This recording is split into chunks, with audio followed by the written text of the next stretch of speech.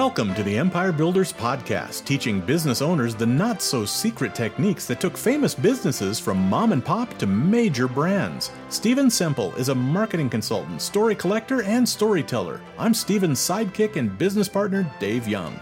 Before we get into today's episode, a word from our sponsor, which is, well, it's us. But we're highlighting ads we've written and produced for our clients. So here's one of those. I'm Sebastian Zupanek from Armadura Metal Roof, and today we're fixing a problem for a homeowner. Pardon me, I'm Bill Crooked from Crooked Roofing. You again? Listen, Seabass, I'll help you with your complaint. Get them all the time. I'm handling it fine, thanks. Just blame it on the installer. Bunch of knuckleheads. Not your fault, not your problem. But we're the installer. It is our problem. In that case, blame the manufacturer. Throw them under the bus. Not your fault, not your problem. We're the manufacturer, too. Well, that's just... Who are you going to blame? No one. We're going to fix it. Don't understand the blame game, do you? I understand it perfectly. I just don't play. Bad idea, Seabass. Don't call me Seabass. Gotta blame someone. Not if you're perfect nearly all the time, and fix your mistake if you make one. Admitting mistakes? It's called integrity. But this is the roofing business. And it's different now. Better get used to it.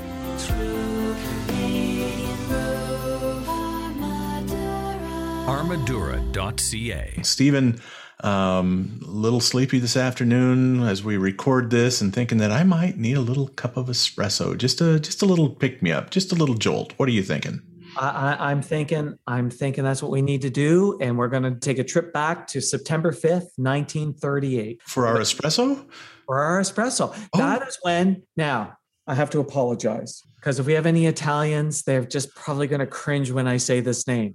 Because the modern espresso machine was invented by Giovanni Achille Gaggia. Now, I probably butchered that name, but that's as close as I can get.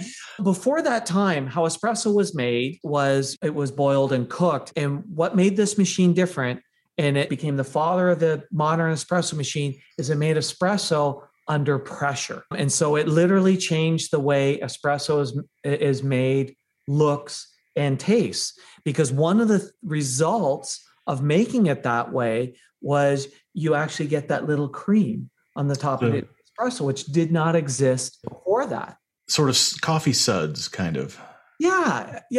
And Achille literally changed the way we look at espresso and changed the way espresso is graded and how coffee snobs look and describe espresso. Because when it first came out, what people were doing was spooning that little cream off the top of it. They were like, oh my God, what, like they would take their cup and they would scoop all of that off. And throwing it away. They were saying, ooh, there's foam on top of my coffee. Yeah, they were literally saying, what is this scummy foam on the top of the coffee and what's wrong with it? Now, normally what a company would do in that manner is choose to educate their customer, right?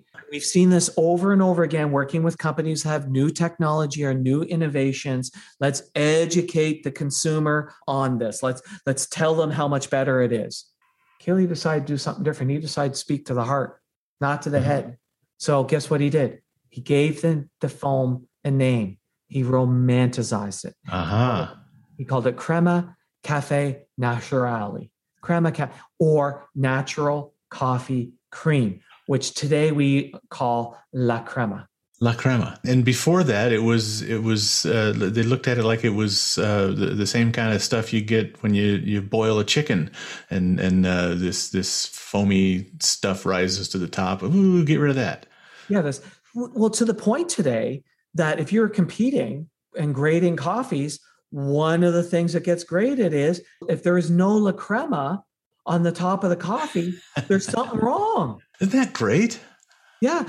Like in fact, this is a bit of a problem for Starbucks because Starbucks uses Arabica beans rather than Robusta beans. And Arabica beans naturally don't have as much of the crema. Oh my gosh.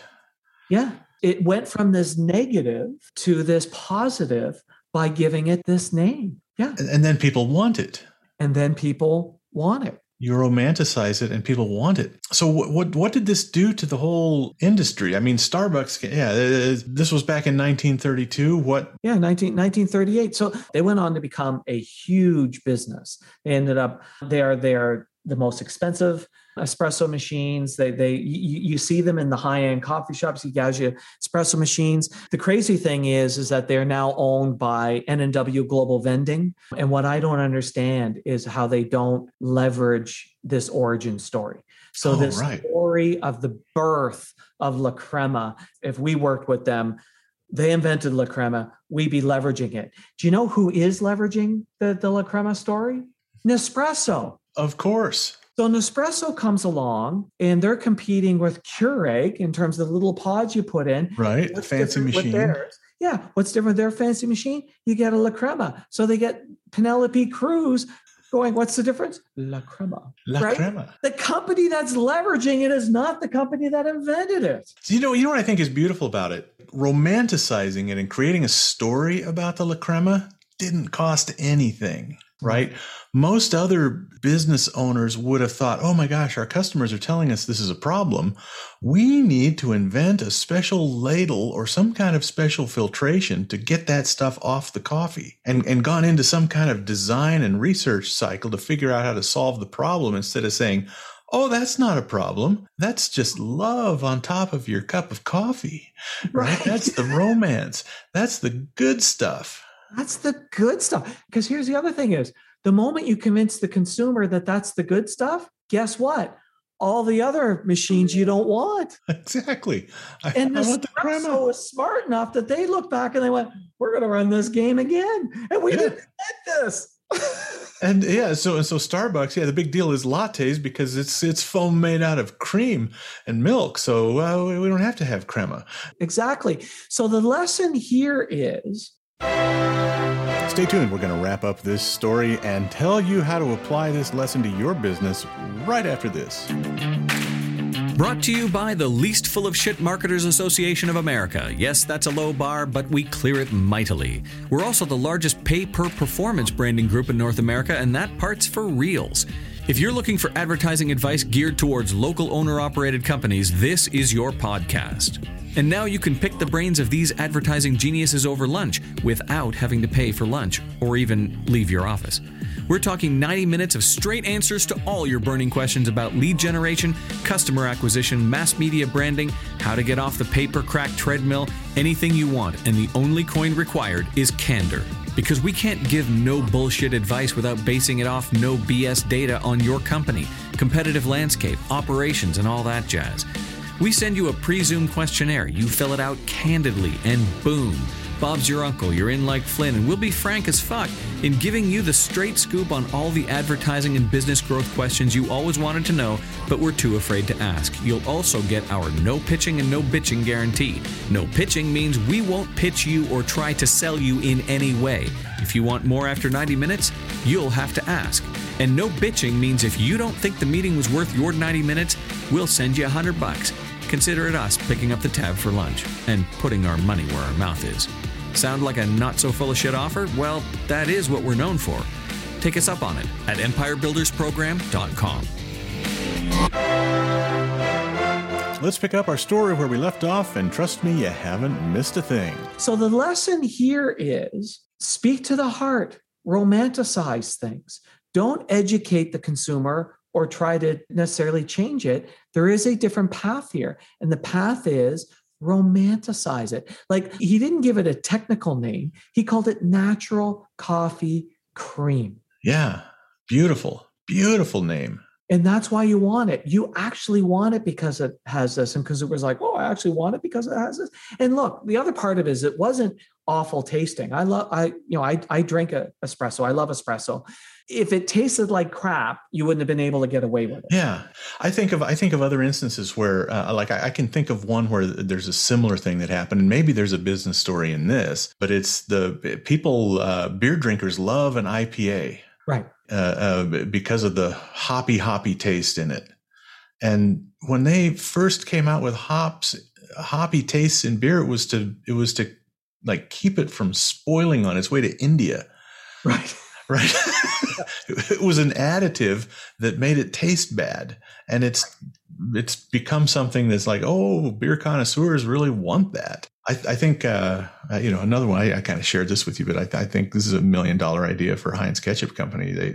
They called that liquid that seeps out of the ketchup bottle, and pours onto your plate before you want ketchup. They named it watery ooze years and years ago. Had they named it essence of ketchup, people would be collecting it in small bottles and storing it in their refrigerator and adding it to sauces. Yeah. Gaggia would have been calling this, coffee oil gunge. Exactly. Yeah. What a genius, though. I love that story because it didn't cost him anything to solve the problem by creating a story around what people thought was a problem.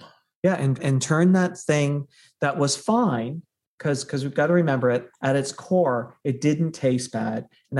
Or the espresso they were making is good, but take that thing that was perceived as being a negative and turn it into a positive and a differentiator. Yeah, it's a feature. It is a feature. And I think I think the lesson for business owners is don't automatically go, oh, I've got to remove this, or I have to educate the consumer on it. It may be, how can I actually make it desirable? Yeah. How can I speak to the heart? Great lesson for an empire builder. Thank you, Stephen.